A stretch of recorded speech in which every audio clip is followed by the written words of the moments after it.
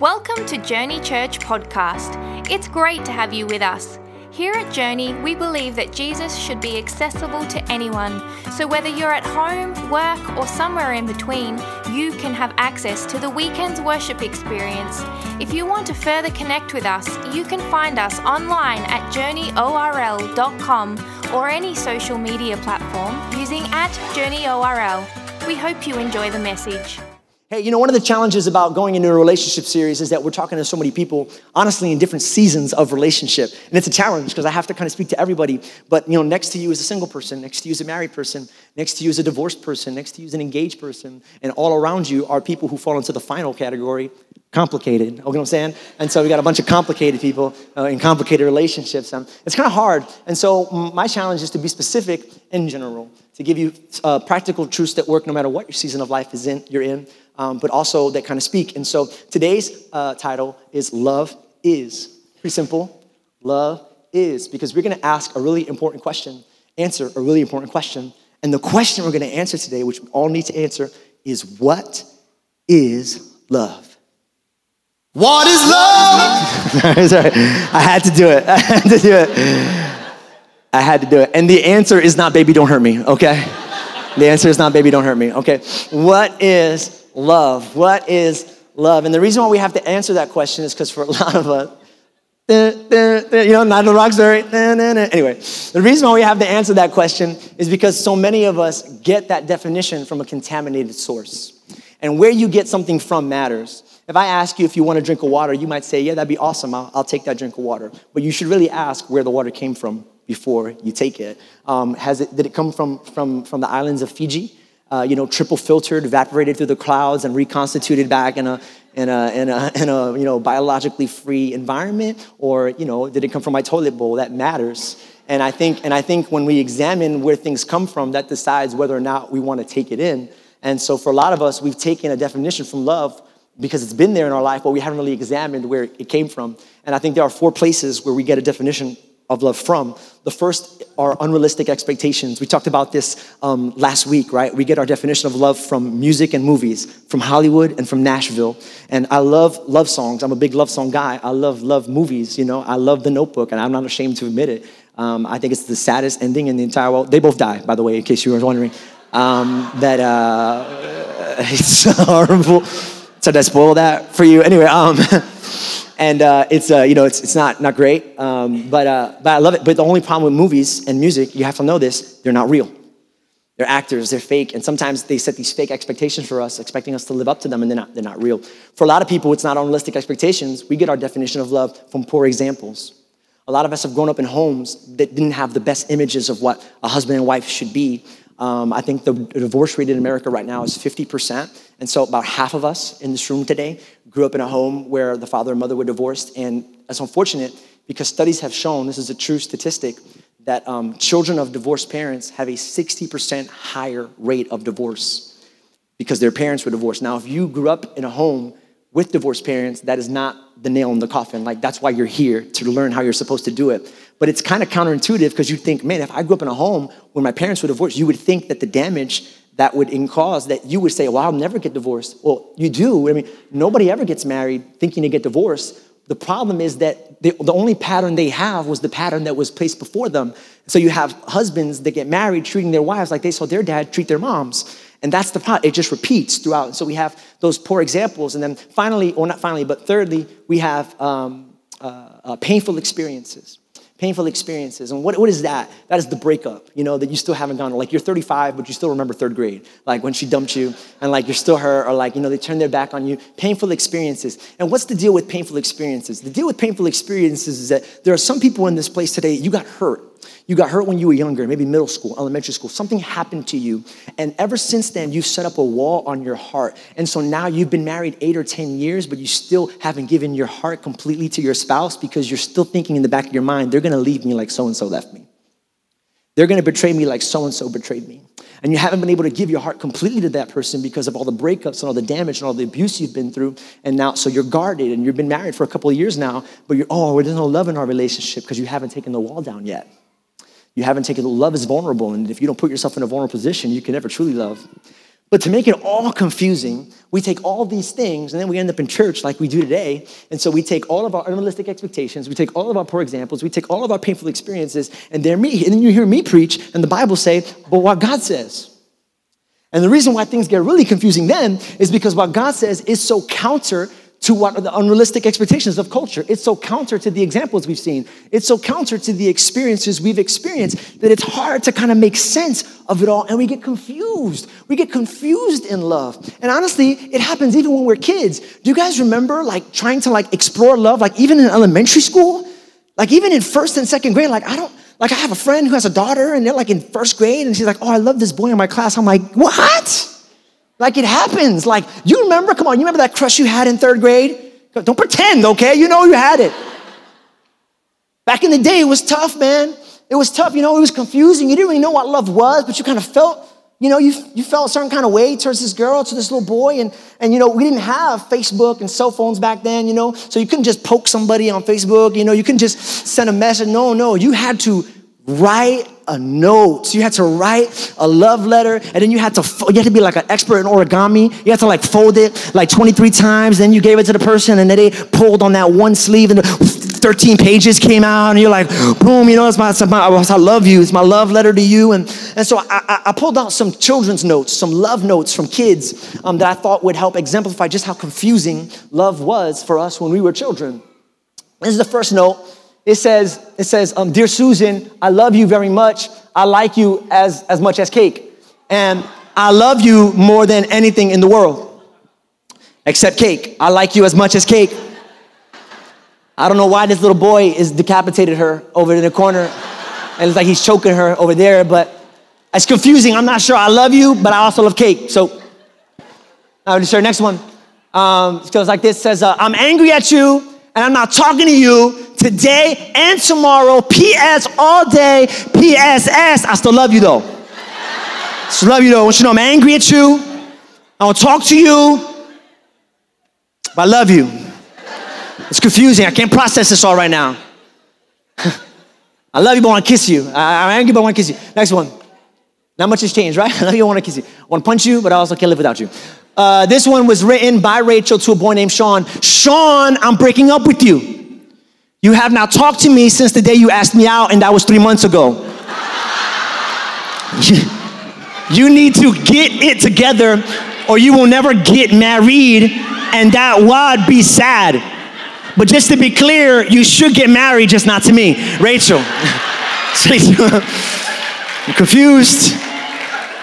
Sean, you're confused, Sean. You need to figure it. Do you want me? Do you not want me, Sean? You're confused. It's not working out, Sean. It's not working out. Next one. Remember this one? Yes, no, maybe. Remember that? Here's that girl. Yes, no, maybe. Also, there was like the scale from 1 to 10. How much do you like me? She would write in 0. She'd break your heart. Just me? Okay. Dear Ashley, would you please be my girlfriend? I like you a lot. Yes, no, maybe. In case you don't understand, here's the directions. Please put yes, no, or maybe. Ashley circled no, but she was kind enough to give a reason. She said, I'm sorry, I already have a boyfriend, Kyle. But when we break up, you're my next choice. P.S. That'll probably be in a month or 2. P.S. At least she's keeping it real. Ashley's keeping it 100. Ashley's not playing games. She's serious. She wants you to know. She wants to keep her options open. The next one, guys haven't changed a lot. The next one, I'm sorry I've been chasing you outside, but if you would just start liking me, I'd stop chasing you. Ladies, guys haven't changed much, have we? They're just still chasing you. But if you just like me, I'd stop chasing you. And finally, last one. Erin, I think I love you, but also I might love another girl. And just so you know, her name's Tara. So you know, I don't want to hide anything. I want to throw it all out there. I love you, but I love Tara too. It's between you and Tara. So, man, we're confused, We're confused in elementary. We're confused in high school. We're confused when we're adults. Love is a confusing business. And I think one of the main reasons why love is such a confusing business is because all of the expectations and all of the experiences and all of the examples have convinced us that love is an emotion. And love is not an emotion. I mean, emotion is a part of love, but it cannot be the foundation for which you build love or relationships on, because there's one problem with emotion. If you can tell, look, there's not much space for anybody else, which is an issue because it takes two to be in a relationship. And so if emotion is your foundation, there's only room for one person, and guess who that person is? You.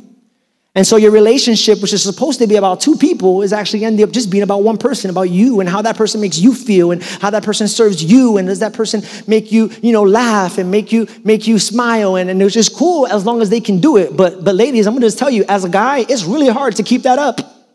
We can keep you laughing and smiling for a couple months, but a couple years, we are out. We are out of jokes. We are out of date ideas. Why he hasn't brought me flowers? Because we have nothing else to do. We don't know what to do. And so if your relationship is built on emotions, then it's not going to last because it's all about you. And then eventually that other person won't make you feel as great as they made you feel before. And you're going to come to the false conclusion that you're no longer in love, because love's an emotion. It's a bad foundation to have.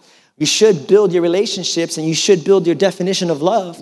Like Paul said in Colossians chapter 2, verse 6 through 7, he says this, "And now, as you accepted Christ Jesus as your Lord, you must continue to follow him. Let your roots grow down into him, and let your lives be built on who? On him." You see, this is a much better foundation because there's more space here. Paul said it better. He said, nothing can separate us from the love of God. He said, it is deep, and he said, and it is wide. See, so there's space. So now I got space to love Liz, my wife. I got space to love Justice and Zane, my boys. I got space to love my church. I got space to love my leaders. I got space to love people because my foundation is secure, which is why you got to understand your definition of love is not founded on your love for others or even for God. Your foundation for the definition of love is defined by God's love for you. Let me say it another way. Love is not something you find. Love is realizing you've been found.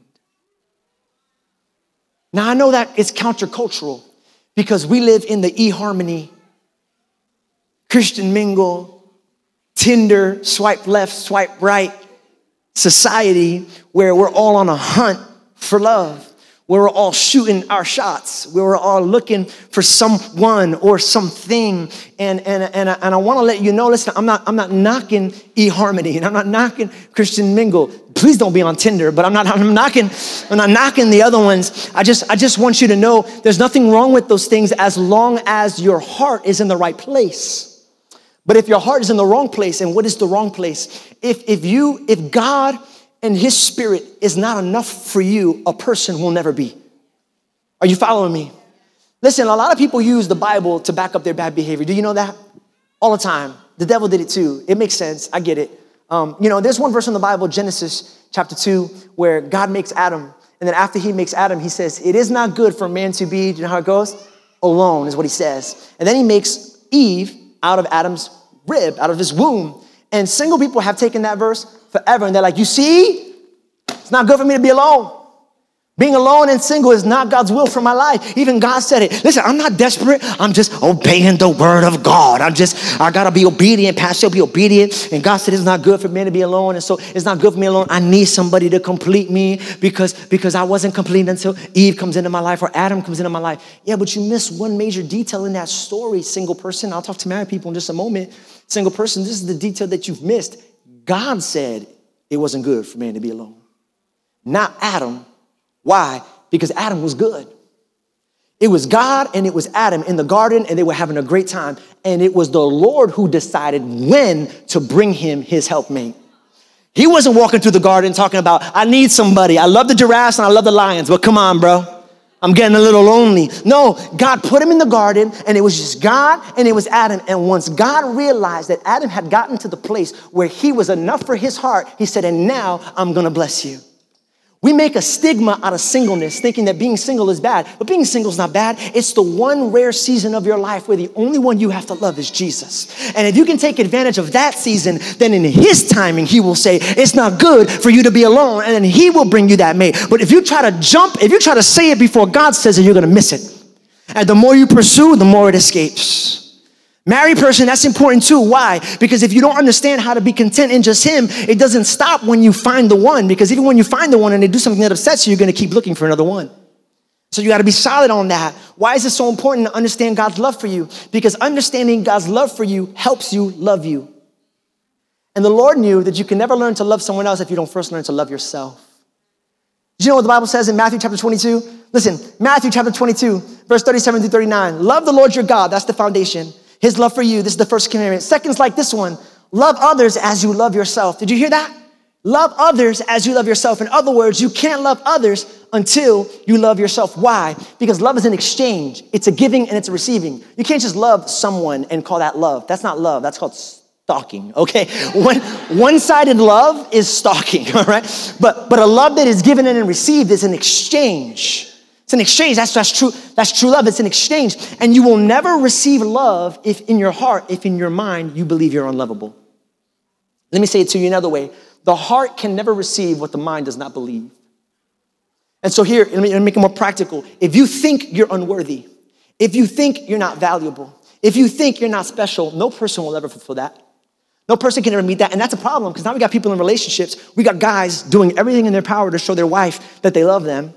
And the wife is drifting further and further away. We have women who are giving their bodies, doing things in bed that they're not comfortable with, all to show their husband or their mate that they love them, but the husband is drifting further and further away. Why? You're trying to fill a void that you can't fill. You're trying to convince someone you love them when they don't even love themselves. It doesn't work like that. They got to first get their value from Christ, build their life on Christ, let the love of Christ fill them. Listen, I love my wife. When we first got married, she saved me a ton of money. She introduced me to a section of the store I had no idea existed. The clearance rack. I would walk in, I'd pull the first thing out, man. I see those shoes look cool, I'm gonna get those shoes. $100, no matter, they're nice. Not her, She would take me by the hand, she would go, don't you ever pay full price. That was the first time she yelled at me in my marriage. She said, don't you ever pay full price again. As long as we were married, we were going thrift shopping and we were going to the clearance. I can't remember the last time I bought something new. For 10 years, I can't remember. We're going to the clearance rack, and here's what I've learned about the things that are on clearance and things that are on sale. There's one of three reasons why they're on sale. Either A, they're damaged. Either B, they've been used. Or either three, nobody wants them. They're out of season. And I think a lot of people put their hearts on clearance, and a lot of people put their bodies on sale because A, they've been abused, damaged. B, they're out of season. Maybe somebody cheated on them, or C, there's some type of sin. It's the same type of thing, it's the type of sin that they've committed in the past that brings some type of shame on them, and they can't get over their own bad choices. And so when other people come, even though they won't tell them what that bad choice is, they allow that bad choice to live inside them, and they really don't get close because they're like, if you ever knew the real me, if you ever knew what was inside, you wouldn't love me. But let me tell you something about the front of the store. All the new stuff is at the front of the store, and the new stuff at the front of the store is top dollar because it's new. And when Jesus Christ died on the cross, he took old things and he made it new. He took used things and he made it new. He took abused things and he made it you. And so let me tell you something about your value. Let me tell you something about your worth. You are top dollar, baby. You are not on sale. You are not a Goodwill item. You are not a thrift shop item. There is value to your life. So women, stop giving away your body to find value. Men, stop sleeping around and to go on some type of conquest. If you can sleep with how many women, that will give you value. Get your value from who Jesus says that you are. Build your life on that. Build your life on that, and it will be your rock. And so the beginning is you got to let God become your source. After you let God become your source, you got to get around good people. We talked about this in small group sign up day. You got to get social. Okay? You got to get in a good small group. If you're single, if you're married, get in a good small group. If your marriage is on the rocks, don't just get in a good marriage small group, but get into counseling. If you got a great marriage, I need you to be a small group leader. I need you to show everyone else what a good marriage looks like, but get social, okay? And then after that, so let me make it so you can remember it. God is your source. People are your resource. And then the person you're interested in, they become your course. You know, a course like in college, like you have to study. And so you got to be able to study them. Why you got to be able to study them? Because you want to know if they're compatible with you. This is the interpersonal stage of relationship where you get to learn about that other person. And it's so important in this stage of love and this stage of relationship because the lessons you learn down here get applied here. You learn down here that only God can complete a person. And you learn up here when you get to know somebody that only God can complete a person. And so when you meet a person who's incomplete, don't fall into the lie that you're the one that's going to complete them. It might be God's way of telling you to move on until they're ready for a relationship, which is why the next definition of love, I'm going to have fun with this. Listen, love is not rescuing, love is revealing.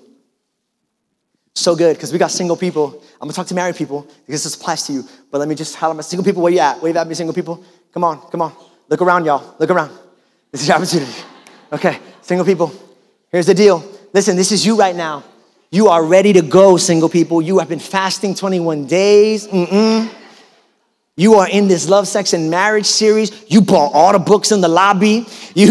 You went through all the Joyce Meyer courses. You know what I'm saying? You said you got your finances in order, and you were like, I am ready for a man. I am ready for a girl. And I don't just want nobody. Now that I'm ready, I want a man of God. I want a woman of the Lord. I want somebody who has been to the cross. Somebody who is at the feet of the cross. Somebody who is on the cross. That's what I want. Somebody that loves the cross. And that's cool. And that's cool. And that's cool. For a little while.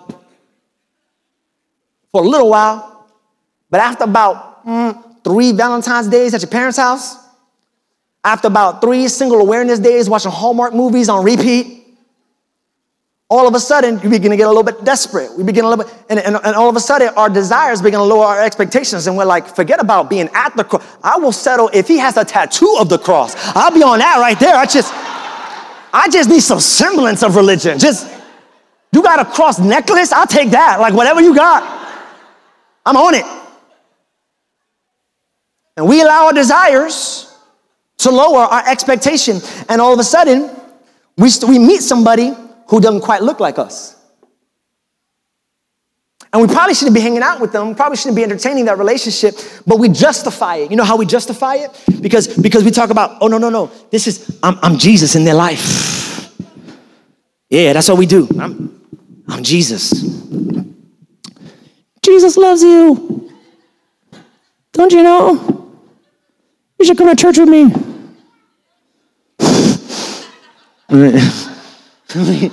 And we say, nah, man, this is a new outreach method called flirt to convert. That's what we doing.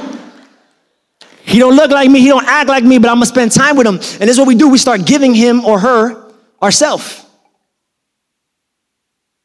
But nothing changes. And then we end up empty because we spend so much of our energy trying to fix them. Now we're broken. And because we're not spending time with God anymore, he's no longer our source, and the closest person to us is right here. And at the end of it all, we start to look more like them than they look like us. Here's what I've learned. You can't change people, but people sure can change you. And you better be careful, because I have met so many people, single people and married people like this. I used to sing in church. I used to serve in church. I used to lead a small group in church. Then I met this person. Then I got married and I met this person. And now I feel like I lost my ministry. I feel like I lost my calling. I feel like I lost my purpose. What do? There's hope for you. If you're single, here's what you do. You need to make sure that person goes through the filter of God's word. You need to make sure that person spends time in the word. That person spends time in God's presence. And you let the Holy Spirit do what only the Holy Spirit can do, which is change and transform. Now, there's one caveat here. It's slow. It takes time because there's a lot of sludge. There's a lot of bad experience. There's a lot of bad examples. There's a lot of bad expectations. And it takes time for all that to work through. So listen, if you've just been saved, don't just jump right into a relationship. You're not ready. You got to let the filter do its thing. You got to let God work on your heart. If you find somebody who just gave their life to Jesus, let the Holy Spirit work on their heart. What if you're married? Is this an excuse to get out of your marriage? Because somebody's like, that's my word right there for me. I got to get away from this man because I'm looking like that. He did that to me. I'm not going to do that no more. I'm out of this marriage. No. Listen, it's hard to preach to everybody because I don't know your story. So I need to give you some background. Listen, what I'm about to say doesn't apply if you're in an abusive marriage. If you're in a husband or wife that physically, emotionally abuses you. This doesn't apply to you. You need to get out. You need to call the cops. You need to call DCF. You need to call Pookie and them. Somebody. You need to call somebody. Take care of your business. You need to help some out. But if that's not you, listen, I'm going to give you a test right now that you'll know if you married the right one. You ready? This is how you know if you married the right one. I want you to go home.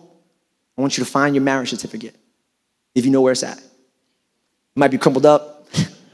Might be burned, alcohol all over. I don't know what's good. So I want you to find that. I want you to find your name. And then I want you to look across. And if the person on the other side, if the name of that person is the person that you married the right person. That's good preaching. That's good preaching. That's good preaching. That's good preaching.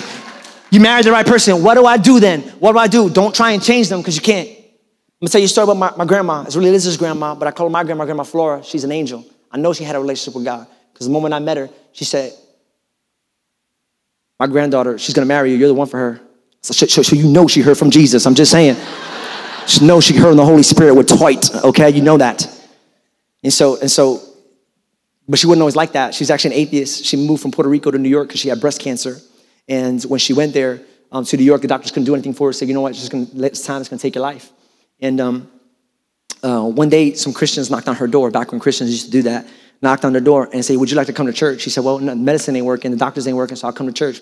A couple months in, listen to the true story, she was completely healed of breast cancer. God completely transformed her life, but her husband was an atheist. He was not about it. And if you're an atheist here, no, I love you. I'm not knocking you. I'm just saying he wasn't about God. He wasn't about Christianity.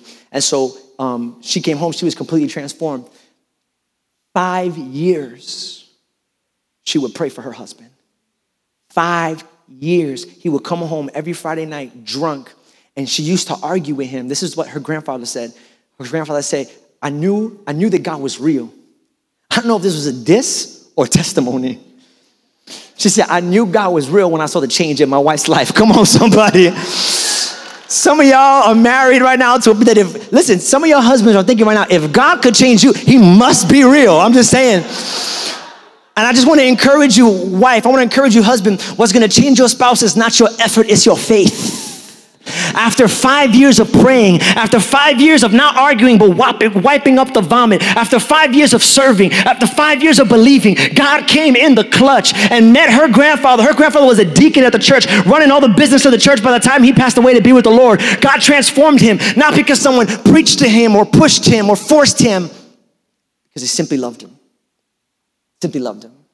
I mean, I wish I had more time, but I got to close. I was going to. And once you get that, then you get emotional. Then you get emotional, okay? But until then, you got to guard your heart, okay? And listen, you got to let compatibility be the force that drives emotion. This is so deep. Listen, let compatibility be the force that drives emotion instead of forcing compatibility because you're emotional. Can I leave that on the screen for 10 more seconds? Because some people, it's not fitting. The pieces aren't fitting for you. I'm talking about single people now.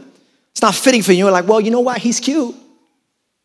And you know what? He's got money. And you know what? He's got a degree. And you're trying to make it fit because but he doesn't love Jesus and he doesn't love you. And it's not working spiritually. You don't have the same goals in life. Don't try to force compatibility because you're emotional, but let compatibility drive emotion. And then at the end,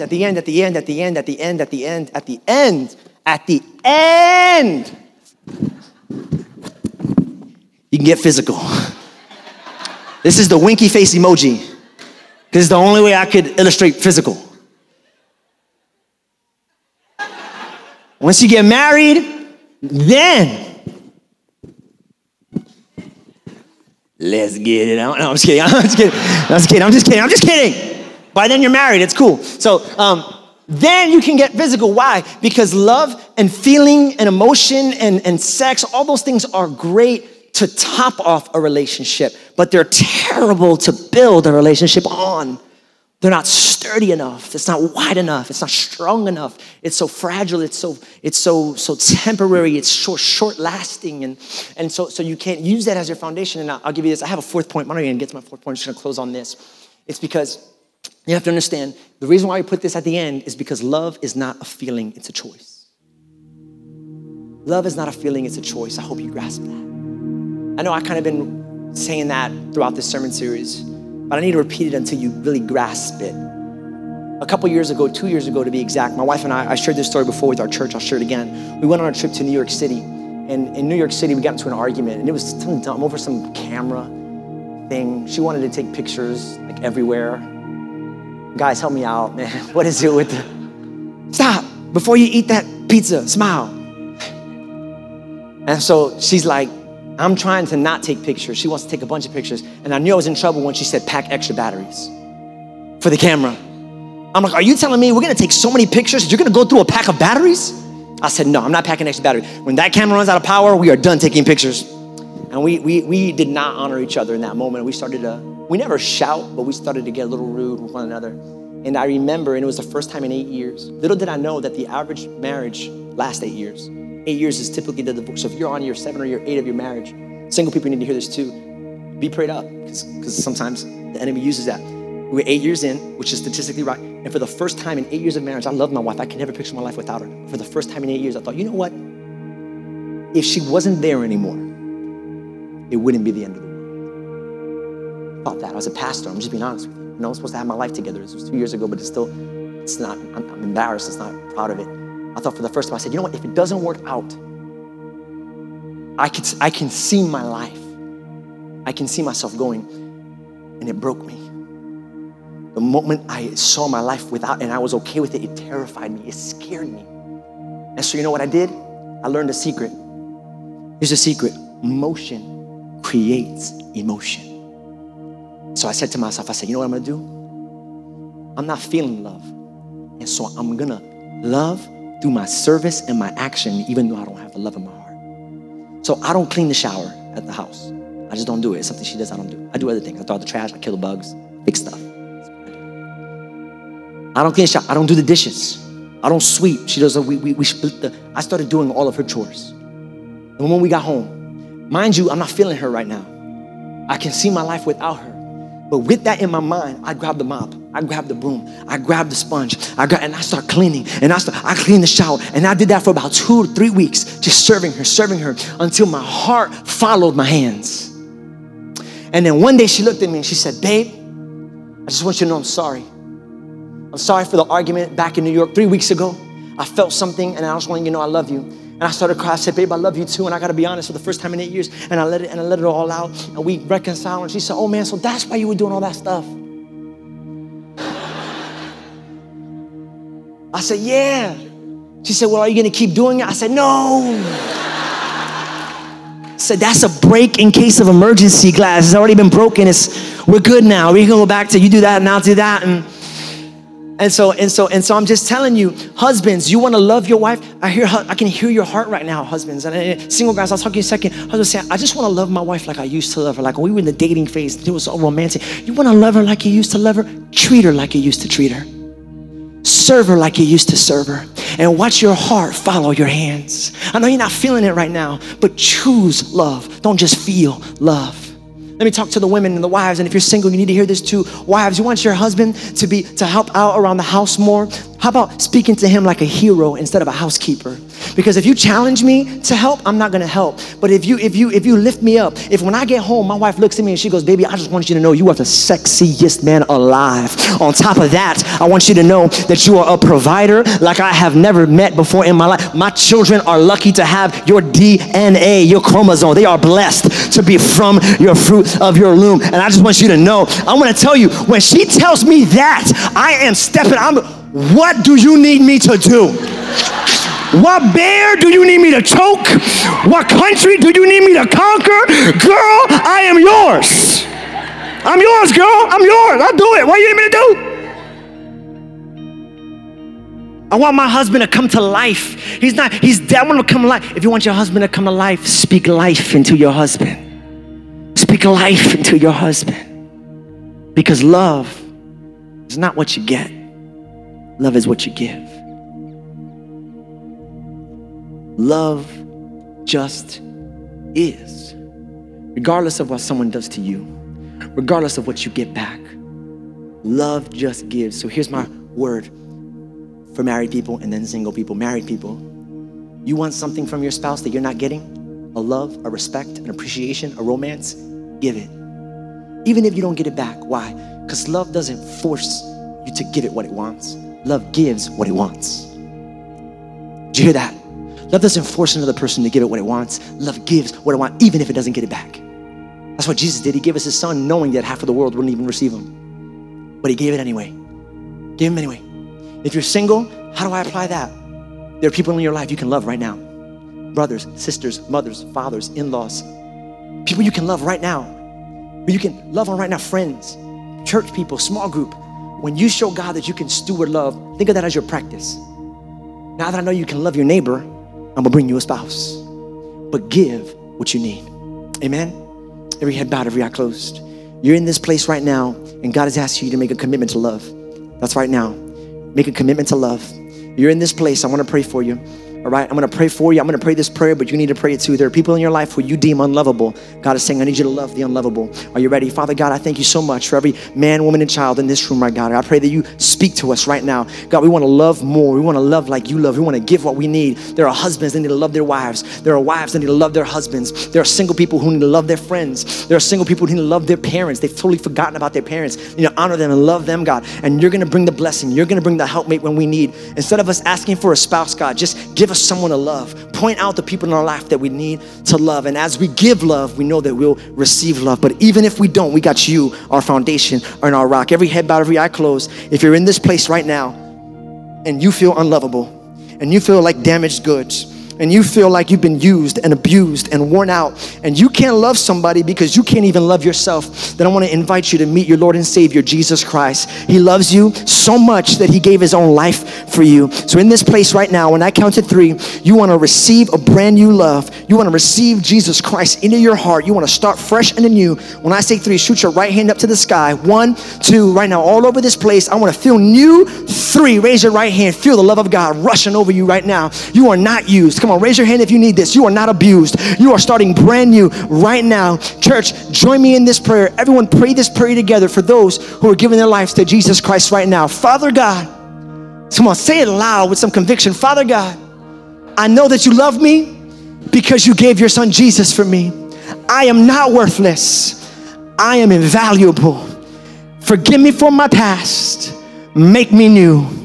I receive your son Jesus Christ. In his name I pray. Amen and amen. Hey, would you stand to your feet and give God praise for everyone who made a decision? Right now, we had 6 people. Raise their hand. Come on, stand at your feet as we close out and give God praise. Come on. Thanks so much for joining us today. We hope you've been blessed and encouraged by this message. We'd love to know how this ministry is touching your life.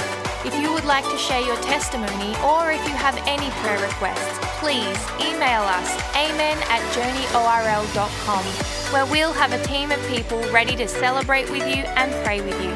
Also, if you would like to help support the ministry of Journey Church in a financial way, you can do so by visiting journeyorl.com and choosing the giving option, or text JourneyORL to 77977. We hope you'll join us again soon. Have a great week.